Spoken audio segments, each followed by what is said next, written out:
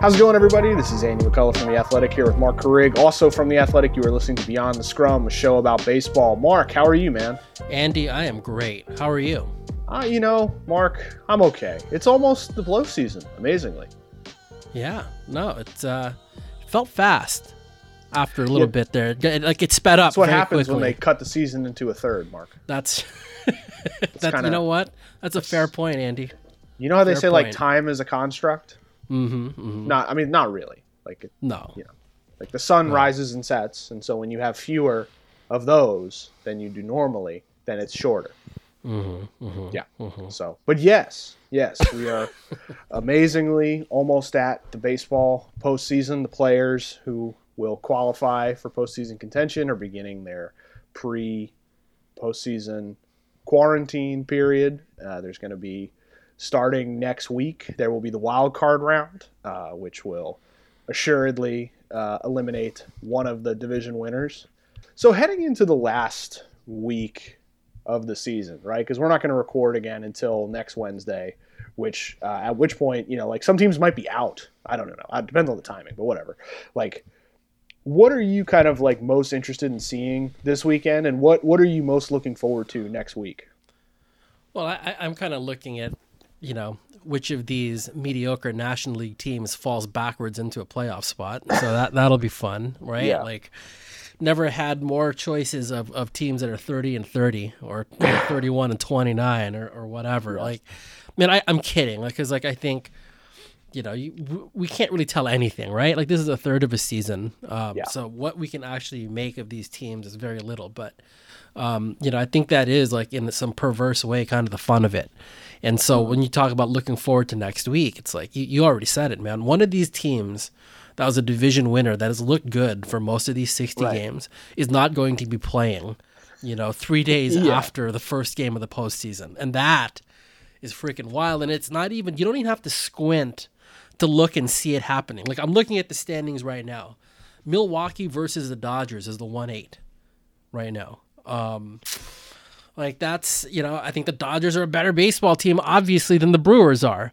But are the Brewers a massive pain in the ass, potentially? Absolutely. And why do you say that? The Brewers aren't good. What they're not, but, like, I think they can be a massive pain in the ass. You say that, like, every week. You're like, no one wants to play the Brewers. I didn't. No. I said how are they going to score points? Pain. How are they going to score points? Well, yeah, right. Like, you have to score points, right? You do have to score points. I like it when you go old school like that. That's like that old manager thing to say. TC used to say it all the time. Points.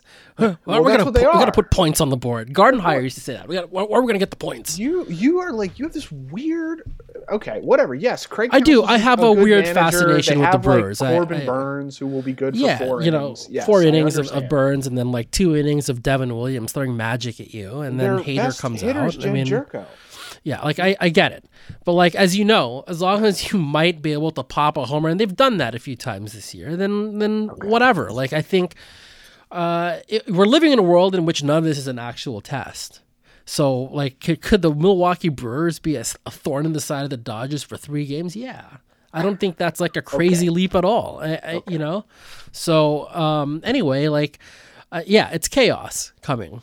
And that, and I think if you can suspend sort of comparing this to any other postseason, because it's not, right, then I think it's fun to sort of see the chaos. Like, I mean, we're so distorted as a sport this year. Like, we didn't, like, I've been talking about awards voting a lot lately. I wrote a column about it yesterday, about the Cy Young in particular in the National League, because it's just such a cluster. This is what was like when the Federal League was around, when you had 3 major leagues. That's right. I mean, they don't play each other. Like, the Western League does not play the Eastern League or the Central League until the postseason. So, like, what's been interesting is that the 3 leagues have had, kind of their own distinct differences. Right. Like, the East, like, it's like all these lineups that can hit, and the Central's all these pitchers that dominate those pitching, and then the West is like really top heavy. Like, the top of the Western League is like really good, whereas the bottom of it is just like cringeworthy. Right. So like, I think that is super interesting to sort of have these 3 bubbles operating during this season, and then to see them like finally match up against each other. It just adds another layer of unpredictability, another layer of chaos. And so in this context, like, yeah, I'm kind of looking forward to it. Yeah, I think I think that's a real point when it comes to the award voting. I mean, that it's kind of worthless to try and decide NL and AL this year. I mean, you wrote about how trying to figure out who the Cy Young is just like there's no I think the Cy Young is harder to vote for than the MVP actually, because I think so much of the Cy Young, it's really like a referendum on what you like. You know, like, do you like innings? Do you like strikeouts? You know, do you like, ERA? Do you like FIP? Do you like ERA plus? You know, like for some reason, MVP is just easier. It's just like, okay, like who's got the highest WOBA? Who's got the most WAR? Like who's got the most WRC plus? Oh, it's Mike Trout. Okay, well, cool. This is pretty easy this year. Check. All right, sounds good. With like pitching, it's like, because the metrics are different for B WAR and F WAR. Like I don't know. It's always harder. And then like trying to pick in a 60-game sample, it's just like impossible. It's impossible. Yeah. Like, you bring up, it's funny you mention this. Like, first of all, like MVP, I think is easier for one really important reason. Of all the awards, it's literally the only one in which the voter gets instruction. And the instruction with MVP, right? I don't know when the last time you voted for it was, but like they literally tell you got to factor in games played. Like showing up and doing your job counts like a lot, right? And then they have a couple other things in there. Like I think, they remind you that you can vote for pitching, but like that's the only award in which they give you an actual directive that games played matters. Okay. And so the Cy Young, I like to think that like with analytics and advanced statistics, like I really, not only enjoy them, I think they're a vital part of the game now, and I think they're super important. I'm not one of these like cranky old men that wants to throw them out because I don't understand them, okay? But there's no other area in which I see those statistics get mangled and used improperly than when it comes then voting for the Cy Young. Because like what drives me crazy is when I hear someone go, well, I don't know if his FIP really matches up. Why do you give a shit about his FIP in a Cy Young vote? Because like you're measuring literally what actually happened. Right. The Cy Young award is not the fucking award for best extension candidate. Right? It's not the award for who's most likely to give you a good start today because the numbers tell you. I mean, I get what you're saying, and like I can't believe I'm going to be the one defending like advanced metrics now because I've like been marketing myself as like the young conservative of baseball for 10 years, I guess, when it comes to numbers. But like if one guy has a 2 ERA and one guy has a 2.05 ERA, checking FIP is probably a decent differentiator, no? Yes, I think as a differentiator, certainly, especially, and that's the other thing, like when I see the debate about these things on like social media, they forget. Yeah. People are parsing out 9 really good pitchers, or 5 really good pitchers. So it's not like, oh, what a crime that you're only looking at. No, like you're already having to take the scalpel out and like make some tough calls, right? By definition. So, like, okay, in that context, I get it. But should it be a primary thing? No. Even strikeouts, okay? Like strikeouts, like you want that in the bag. And if you're going to bet long term, you better have a guy that's going to miss some bats. But like I think about this because like a guy like Max Fried with the Braves, I think gets totally screwed in these situations because he's not the strikeout guy. All right. He does rely on his defense to get outs for him. But here's the other thing about Max Fried. That team has almost no pitching. They have lost 1 ball game that he started this year. So like, and by the way, he's pitching in the league, right, of the 3 leagues that are the major leagues this year that have the most offensively above average clubs. So like he's facing tougher lineups and whatever, and like he's getting completely overlooked because his FIP isn't very good, because his strikeouts per 9 isn't very good, and like it makes me crazy because in this particular context, that stuff, yes, it is important when you're trying to decide who's going to get an extension, but if you're trying to judge like who had the best season as a pitcher, I don't know how relevant it is. Even, and I get it, like as a tiebreaker, sure. But like I still don't think that it should be like emphasized at all. Like and it makes me nuts to hear people talk about those things as if they're like a comparable to ERA. It's not. Yeah, I mean, I think this was something that probably hurt someone like CC Sabathia in certain years, and that he would go deeper into games and sometimes would give up more runs, and so his ERA would be maybe a little less tidy than it would be if he just pitched 6 innings and gave the ball away.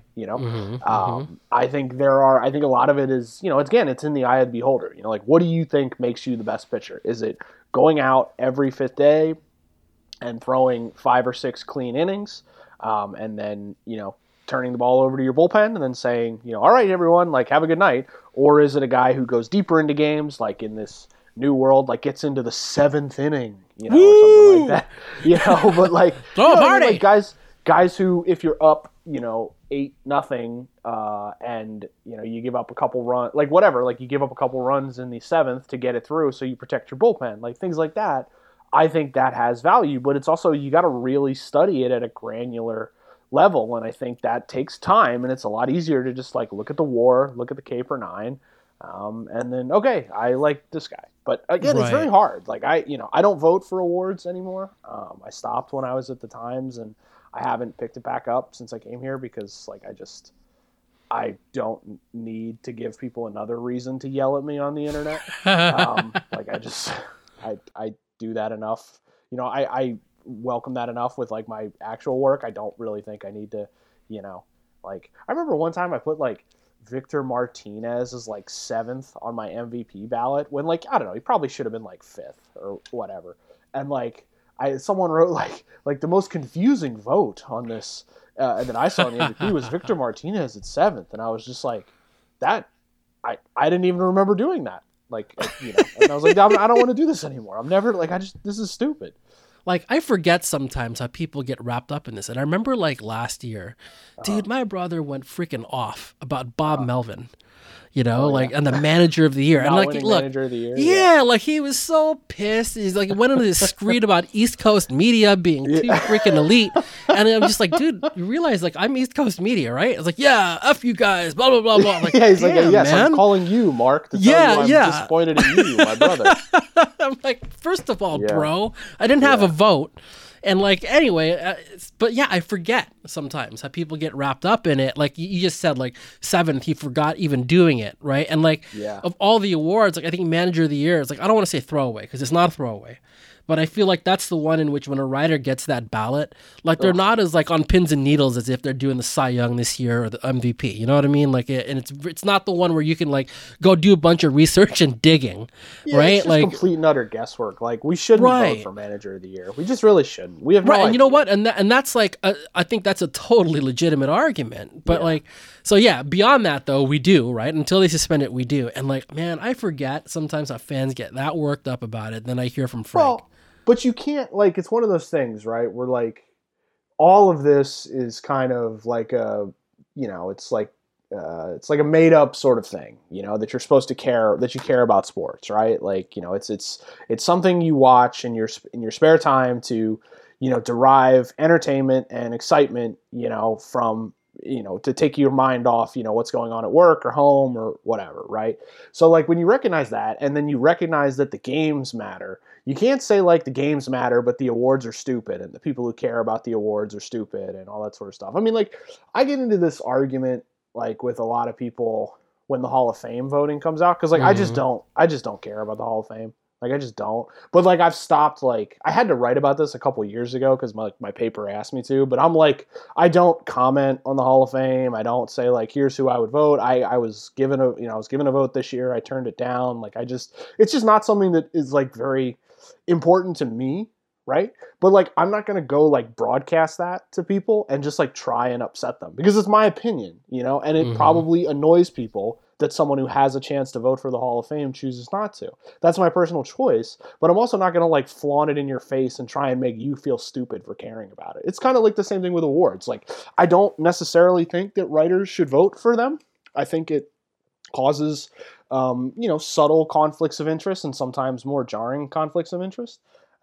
There's obviously the famous time when Senator John McCain yelled at our friend Nick Pecoro for not voting for Paul Goldschmidt for MVP when Senator John McCain chided Nick on Twitter. That was great. So like, but I just don't think writers should do it. But I'm not gonna like make a big deal every October about it because it's just like you're just annoying people. Right. You know, it's just like I don't vote. Like I don't spend a lot of time thinking about it, I guess. But if it's important to you, that's great. Like cool, you know. I like watching poker live streams, you know. And if someone told me like, "Wow, you're a loser. Like why are you watching the deuce to 7 triple draw, you know, live stream from the World Series of Poker from 2018 here in, you know, October of 2020? You're an idiot." I'd be like, "Yeah, that's probably true, but I like it." So, right. You know, that's all I'm saying. I don't really know where this is going, but I don't either, but that's the fun of it. Like at some point though, like I want to get into it in the off season. Like we do one of these pods in the off season when it is like awards voting time. Because like, I think that is worth exploring, dude. Like it's, yeah, I think you said subtle conflicts of interest. I think they're way more than subtle actually. Like as far as like the way relationships work, like I have more and more through the years like looked at it with a more skeptical eye for sure. Like I feel the same way about the Hall of Fame increasingly too, that it's become, you know, I don't know if we're the best body for that anymore.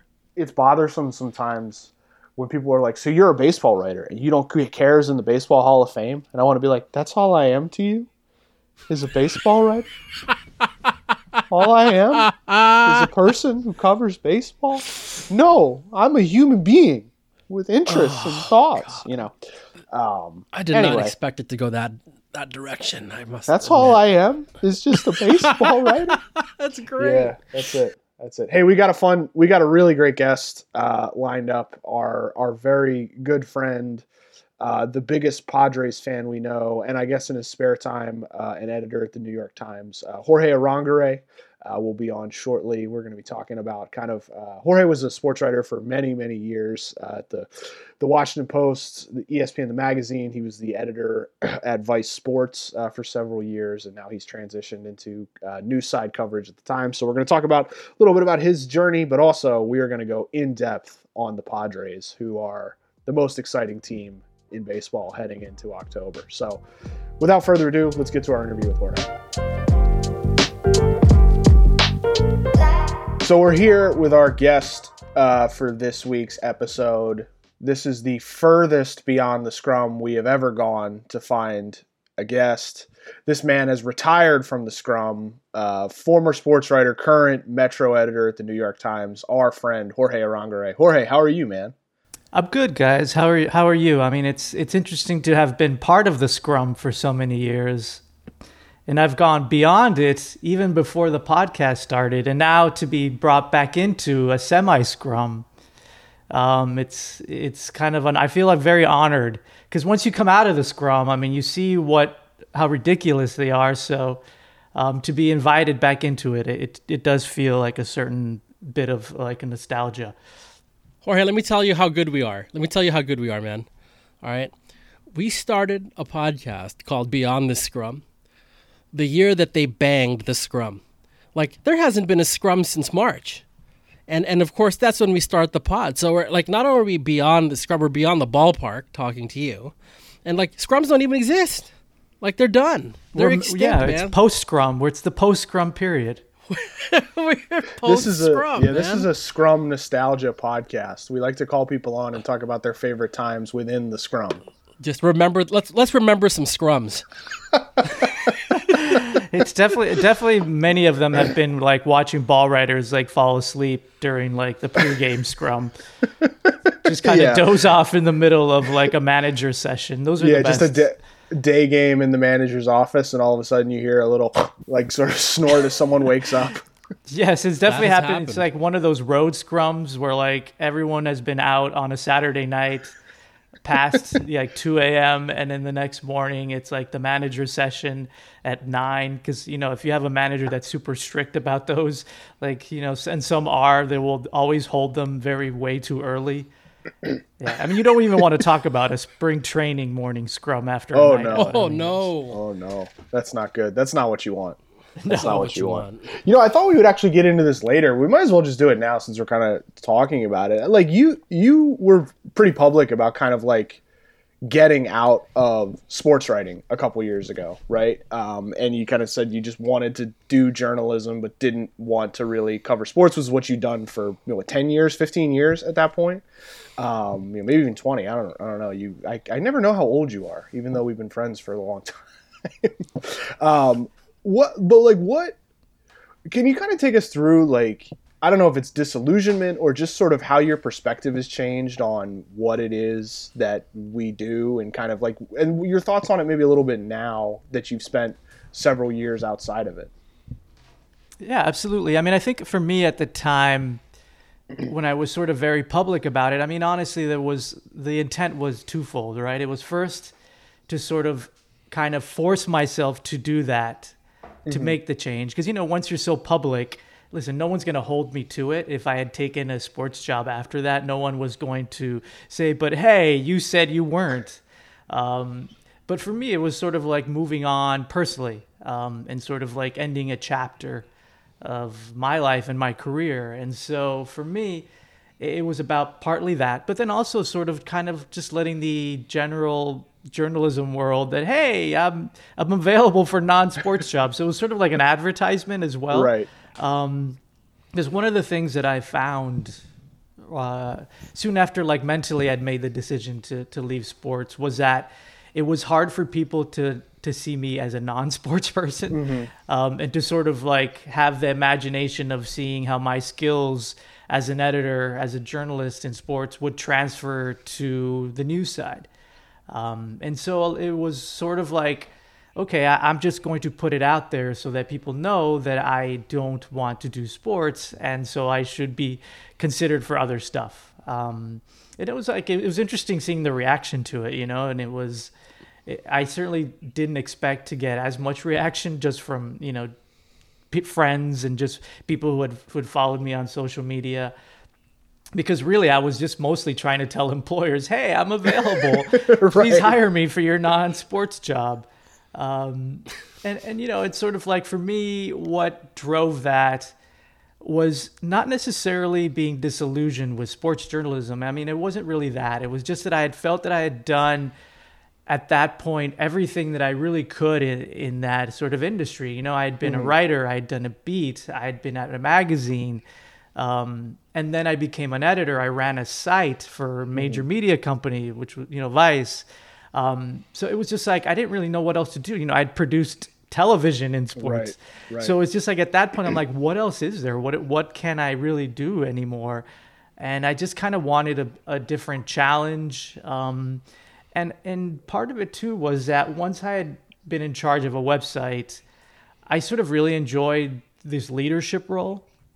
And, making big decisions about sort of a company and a site, running a staff. That was really, really attractive to me. And for me, I wanted to build that out as much as I could. And you don't see a lot of newsroom leaders essentially coming from sports. You don't get, the sports editor at the New York Times doesn't necessarily become the executive editor of the New York Times. And for me, I sort of have those aspirations of being, senior leadership, executive leadership. And so I thought that I would really need that non-sports background to sort of get me in that direction, and then just sort of see where it went, and it's been 2 years at the Times. And it's been great. I am in charge of a coverage area that's pretty massive at this point. I'm in charge of our pandemic coverage in New York City. I'm in charge of, the reopening of New York City and all the challenges of that. I've taken on a responsibility in the school openings, which is, obviously a big thing too. So, just my profile here has grown in 2 years, and it's sort of reinforced the reason why I made that decision in the first place. And I feel I'm pretty well positioned to sort of continue on the path that I had set out back when I kind of left sports.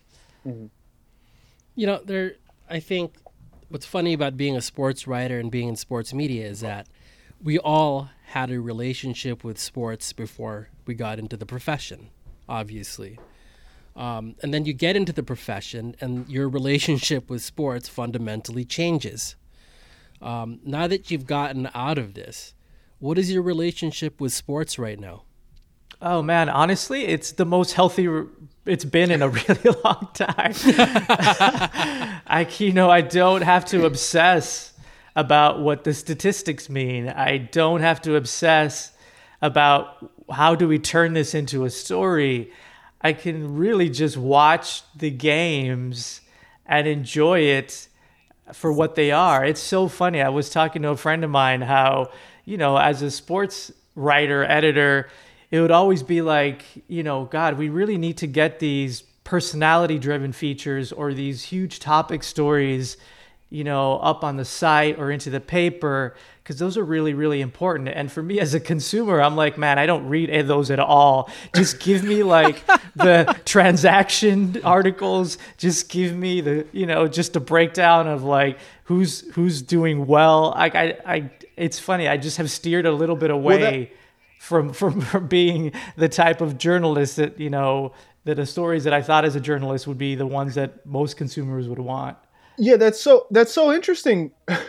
Well, that's just so interesting because you were not like a transaction, like junkie when you were on the beat. You tried to do those like bigger sort of stories. Like, what is it about them that doesn't appeal to you? I don't know if it's like right now or just in general, I guess.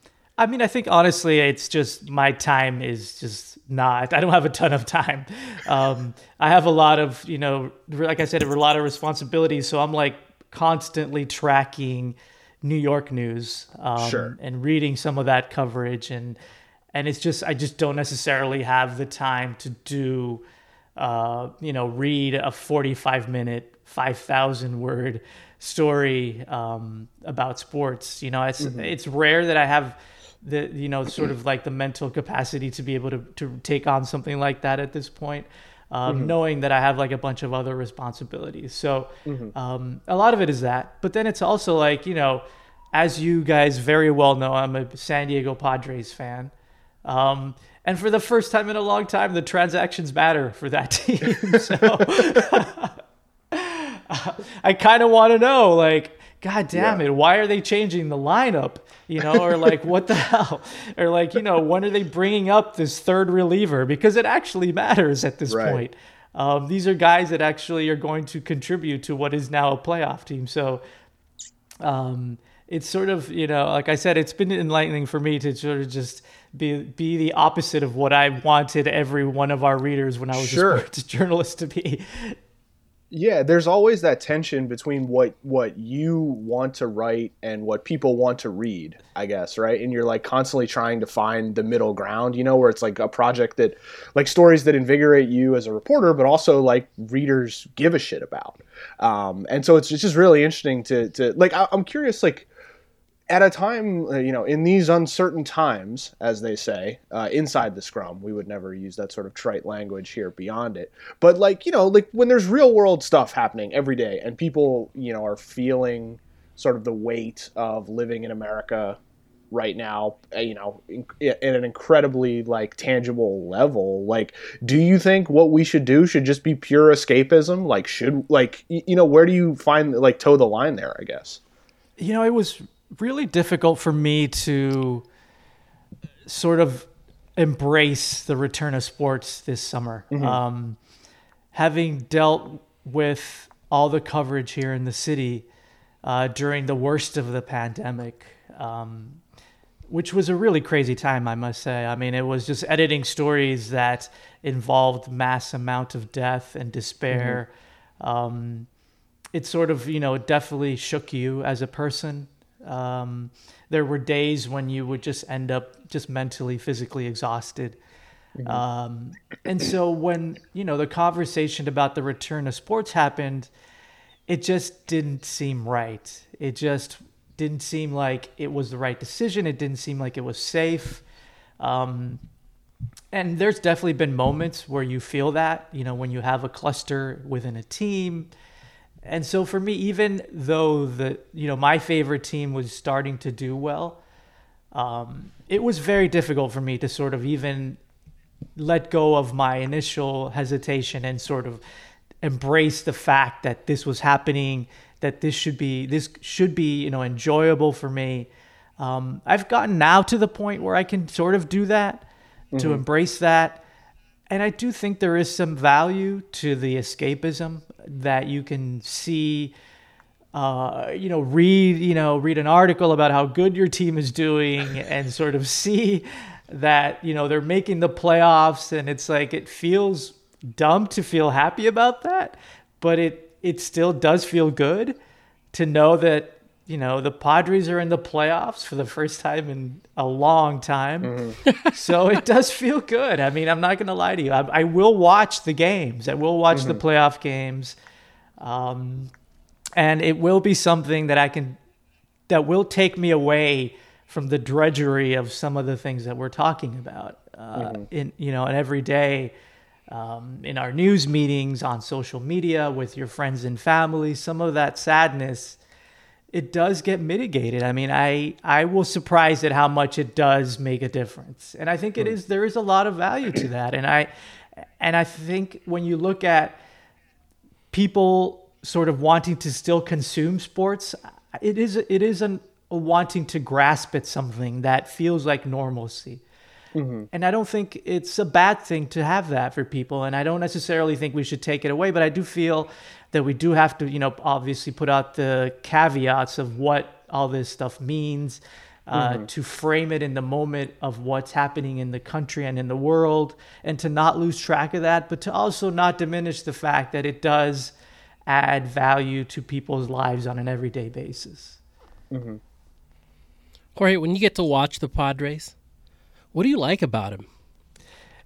Honestly, the Padres for a long time were built on these, even the playoff teams of the aughts were built on these like gritty white guys, which was fine.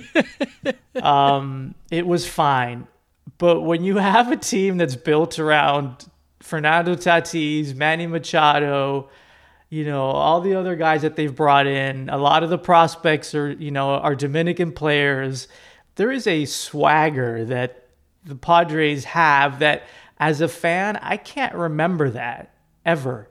Even the Gwynn teams, Gwynn was absolutely my favorite player growing up, but he was always, the very sort of like subdued guy. He was the guy that was the loyal team player that sort of played by the rules, that did everything the right way, but there was no necessarily huge sort of charisma to him, right? He was just Tony. I mean, you loved him because he was just Tony and dependable. I mean, you love Tatis watching him because you're like, God damn it, this is exciting. This is like exactly how baseball should be played, and this is exactly how it should be enjoyed. And as a fan, there's nothing better as a fan, and I'm sure you guys have felt this at different times in your lives, that you're the team that the team that you follow is the one that everyone starts to hate, which is fine with me. I love that. I love that there's, that they have an attitude, because it was always the nice Padres. And even like when they did bad, people felt sorry for them. And it's fine that we have a team now in San Diego that is sort of eliciting stronger emotions than indifference. It's like an actual, people have an opinion on the Padres. You either don't like the way they swagger or you do, but it's sort of like they've stopped being a team that you can be indifferent about. And that sort of, for me, is a personality that I've never seen in a San Diego Padres team. Maybe it's different for Andy because you're based out there on the West Coast and San Diego's not very far. But I remember being on the Mets and coming into San Diego for a series. And a couple of us on the beat, and I shouldn't admit this, but it's true. This is like 3 or 4 years ago. We'd play a game, look at the roster, and be like, hey, have you ever heard of this guy? Yeah, we call it the Padres game. Do you guys do that too? Yeah, we did it every trip in. Yeah, you cover up trip in. You cover up the name on the lineup card, and you just say the last name, and you see if Mark Feinsand can guess who it is. Yeah, that's what we did. It was DeComo and Wayne, and anyway, and I was I try to like keep up, like I always have, but damn, like I was probably hitting like 250 playing that game with those Padres teams. So like to your point, it's like it's really remarkable to see them go from like the most anonymous baseball team of all time to these guys that you cannot take your eyes off of, which is really cool. And I love that point that Jorge makes there. Like when you are rooting for the team that everybody hates. So I grew up an A's fan like at the height of like the 80s, like with Canseco and McGuire, and you could feel it. Like the other teams couldn't stand them, and like the Giants fans in the Bay Area couldn't stand them because they were so much better than their guys. Like it was so much fun. So that has to be a cool thing to see that personality come through. Absolutely. I love the fact that there's a center fielder on the Padres that pissed off Kershaw when he went yard on him. I mean, that's amazing. I mean, that would have never happened with like Mark Grudzielanek hitting a home run in the aughts. Like he would have just ran around the bases and that's it. It's just, or Mark Loretta, like any of those guys, Phil Nevin, Klesko, those guys just ran around the bases. I just love the fact that they have, like a Jurickson Profar, the 8th guy in the lineup who can, go deep, and he will swagger around the bases. It's just an unbelievable experience as a fan with having a team that has so much personality. And the fact that it's being led by a guy in his early 20s who sort of like creates that atmosphere is remarkable. Even when Gwynn at his highest, he was not necessarily going to be a top 2-3 MVP guy.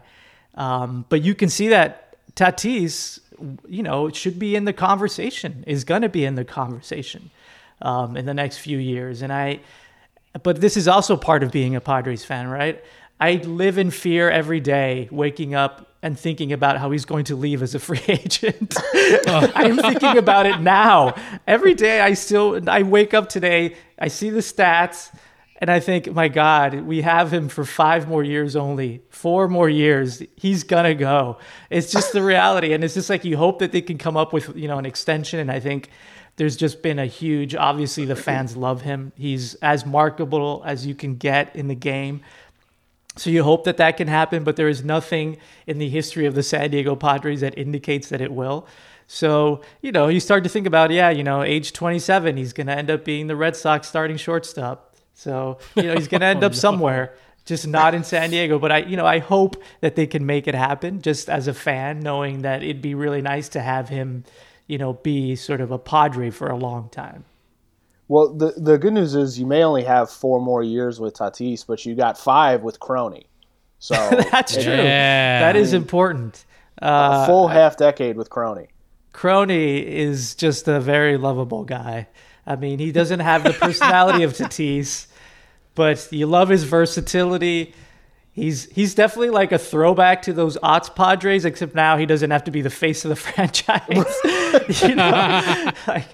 He would be the best player on the team in the 2004 team, it's like, but now he can just sort of lay back and you can just appreciate his grittiness and his consistency without having to sort of put your entire fandom on him.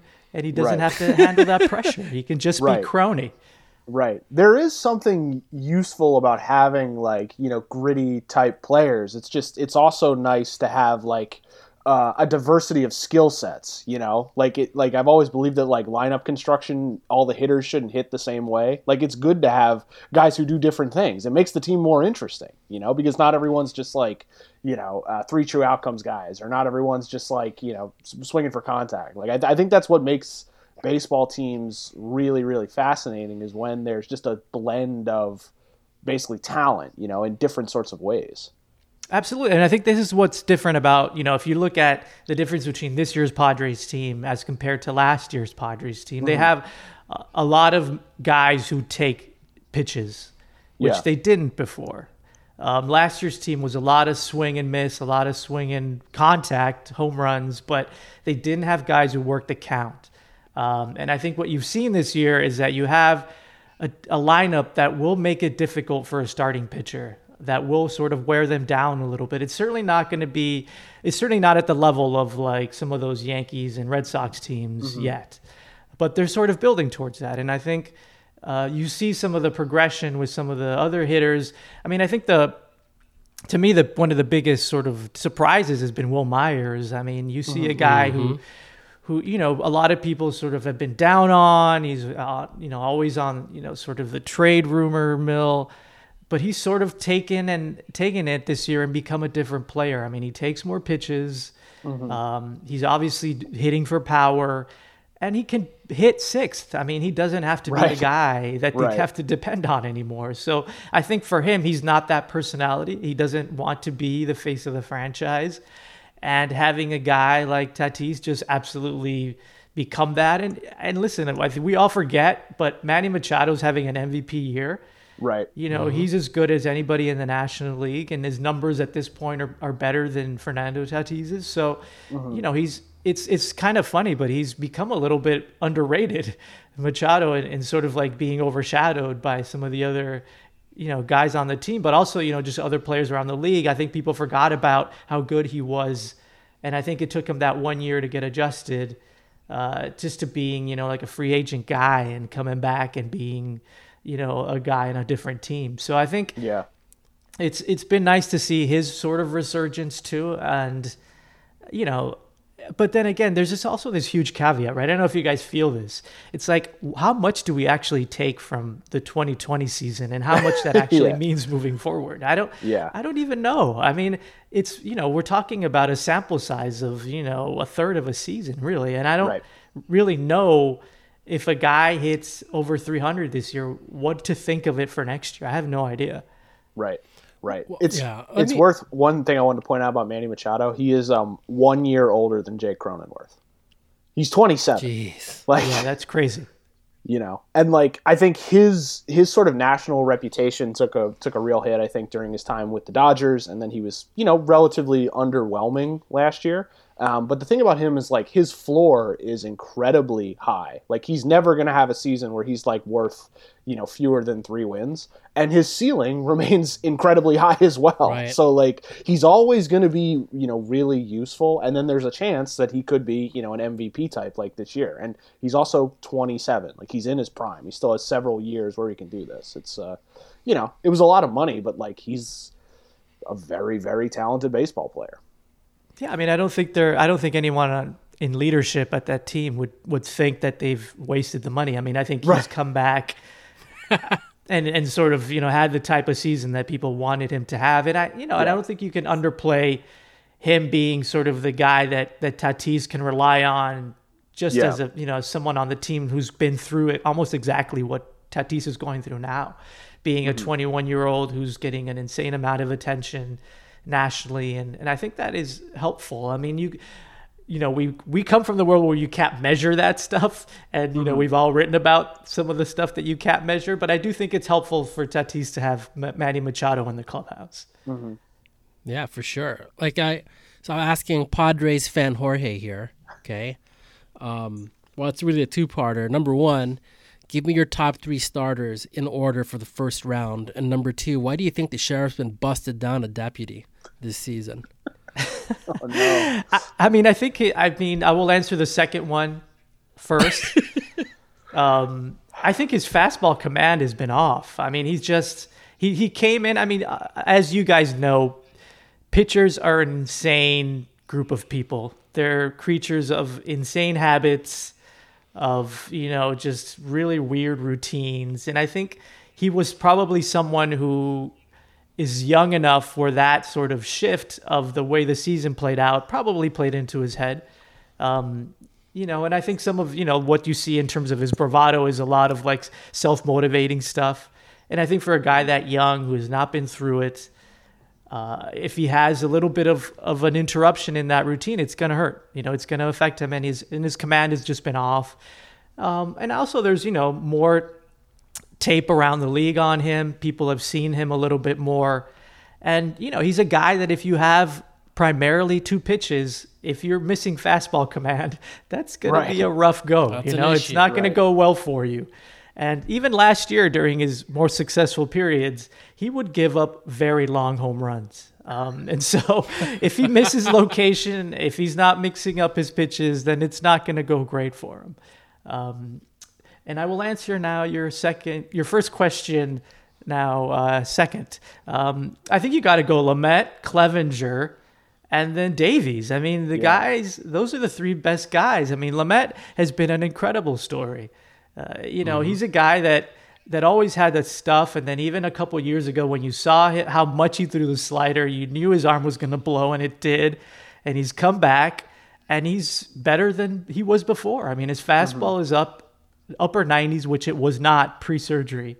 So if you have those kinds of weapons, and the movement is just so crazy that if he's been able to even contain some of it, he's an incredibly uncomfortable at bat for people. And so I think he's the type of guy that now has gone deeper into games.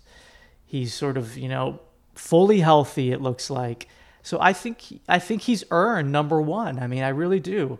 Obviously, Clevinger was the big name acquisition, but I think he slots nicely at number two. I mean, I don't think it's any slight to him. It's just a testament to how good Lamet has been, and I think he's earned it. And Davies is just a consistent guy that you would want in number three. He throws strikes, he doesn't blow you away, but it's after you get a guy like Lamet and Clevinger, he is a pretty good mix-up guy to bring in at number three.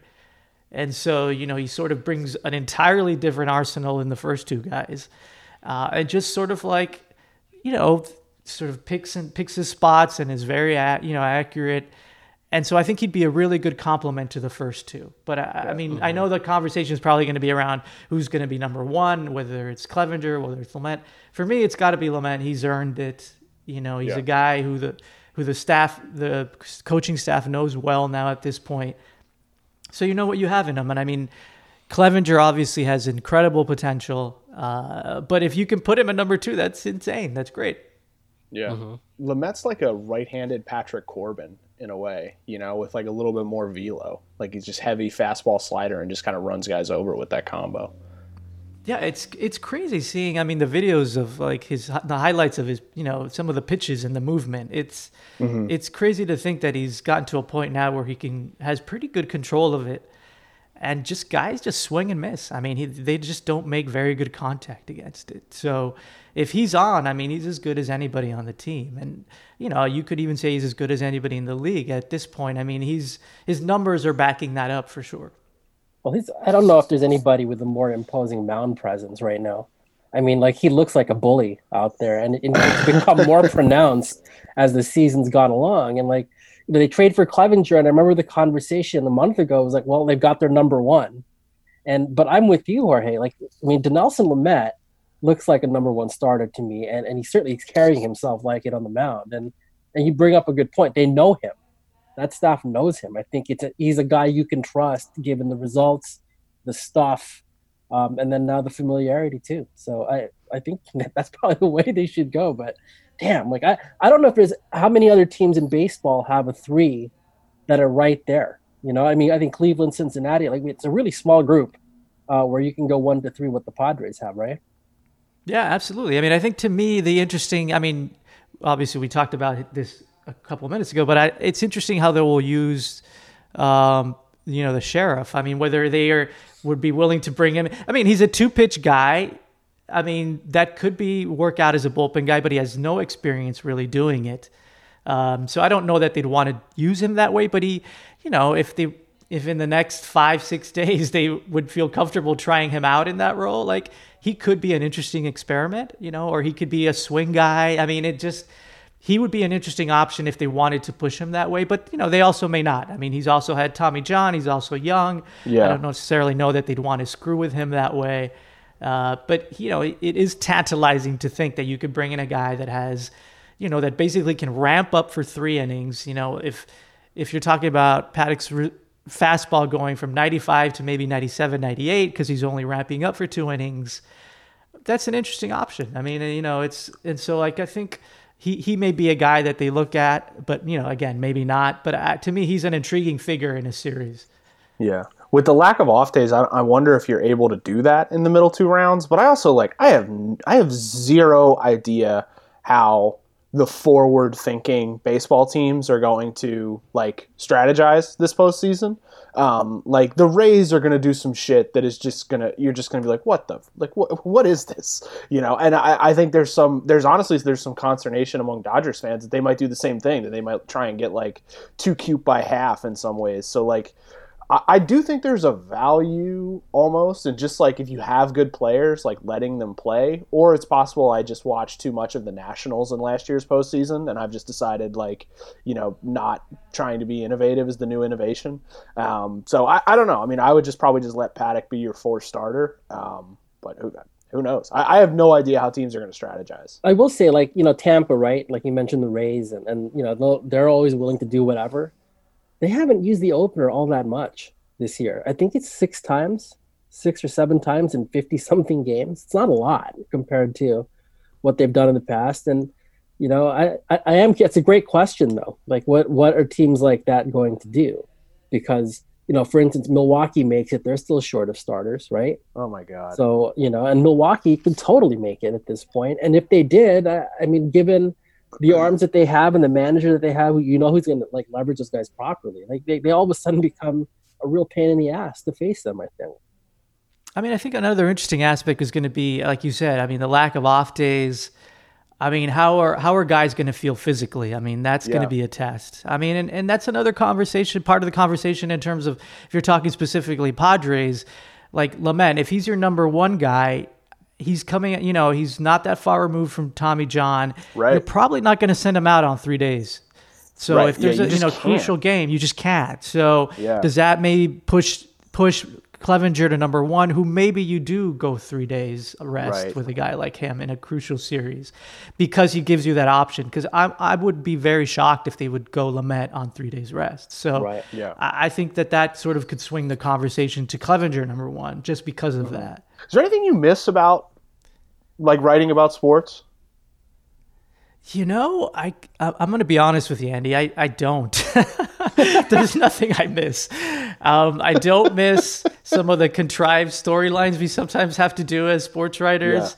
Yeah. I don't miss sort of like this myth making of certain other people that we sort of have to do. I mean, it's just, I don't miss the sort of these, like, everybody needs to have a take on something.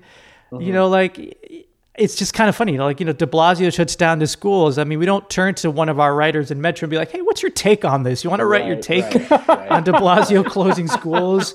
Right. Or, what's your take on the infection rate hitting 1.5%? There are no takes. So I kind of enjoy that about sort of like the news aspect of it. Obviously, news takes are all prevalent on social media, but in terms of like as a news organization, we aren't doing many takes. So, as a journalist, I sort of enjoy not having to play in that.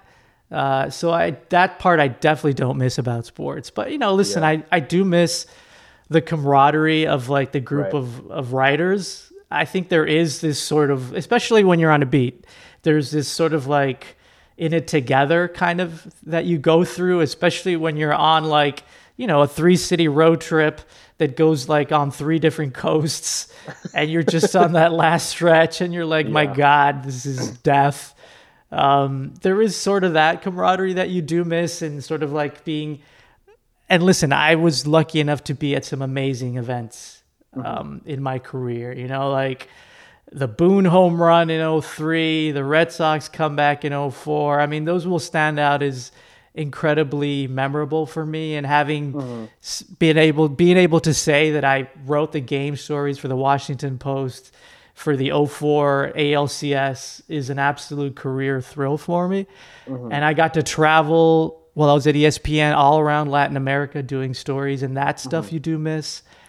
But I sort of like have moved on too, like personally, professionally. I get it. I sort of get a thrill out of, leading coverage. I get a thrill now out of, being in a leadership role, of having reporters come to me and ask me like, what do you think? And so that's really the most fulfilling for me now, rather than just the experiences that I had as a writer. Right. And the things you're talking about too, like, those jobs, like no longer really exist in a way. Like ESPN, the magazine doesn't exist, literally. And like being a beat writer in 2020 is so different than it was in 2003, 2004. It's like, you're talking about kind of the take economy, and it's like one of one of the things that I think I'm like really bad at as a writer, and unfortunately I have to do like a few times, maybe a month, I don't even know, but it's just like come up with like an argument on something, and it's just like my opinions, like readers hate them. Like I don't really feel like talking about, you know what I mean? But it's like you gotta, and like not to like toot the own horn of The Athletic, but I think we do a pretty decent job of like not like picking the lowest hanging fruit on that sort of stuff, like trying to have elevated takes, but it still is like an amount of mental gymnastics that I just want to like write stories, I guess, I just want to write stories. I don't want to, it's just, like I said, it's interesting in our morning meetings, right? I mean, our news meetings, again, something happens. None of the editors are asking like, hey, can we get someone's take on this? It's like we don't talk about like, what is your take on the uptick in Hasidic communities? Can we get someone to write on there what their opinion is? Oh no. It's just being able to present the information. Obviously, there are things that you have to do in terms of getting some balance, in terms of getting all the the necessary points of view, but it isn't about what the writer thinks. And I think that is an especially rewarding part of having left sports for me, is allowing it to be about the news. And I'm lucky enough to be in an organization where, that is the case. I mean, obviously there's many where there are a lot of opinions in terms of the news side. Obviously we have an opinion section at the newspaper, but that is completely removed from the regular newsroom. So Right. Well, Jorge, thank you for coming on. Hopefully one day you can work for a news organization that has as many subscribers as The Athletic. But I'm glad to see that your local paper seems to be going well. No, it was, again, it was an honor to be welcomed back into the Scrum, and that I wasn't shunned from the Scrum once I left it. You're always welcome in the Scrum and beyond it. Yes. I appreciate it. Thank you. Your appearance is a one for me, Jorge. Thank you. Thanks, Craig. Yeah. Thanks again for listening. If you are not a subscriber at The Athletic, please go to theathletic.com/beyondthescrum, and you can join now for just $1 a month. I believe if you add that up, that is $12 total, but it starts with $1 a month. You'll like it. It's a good site. We'll be back next week.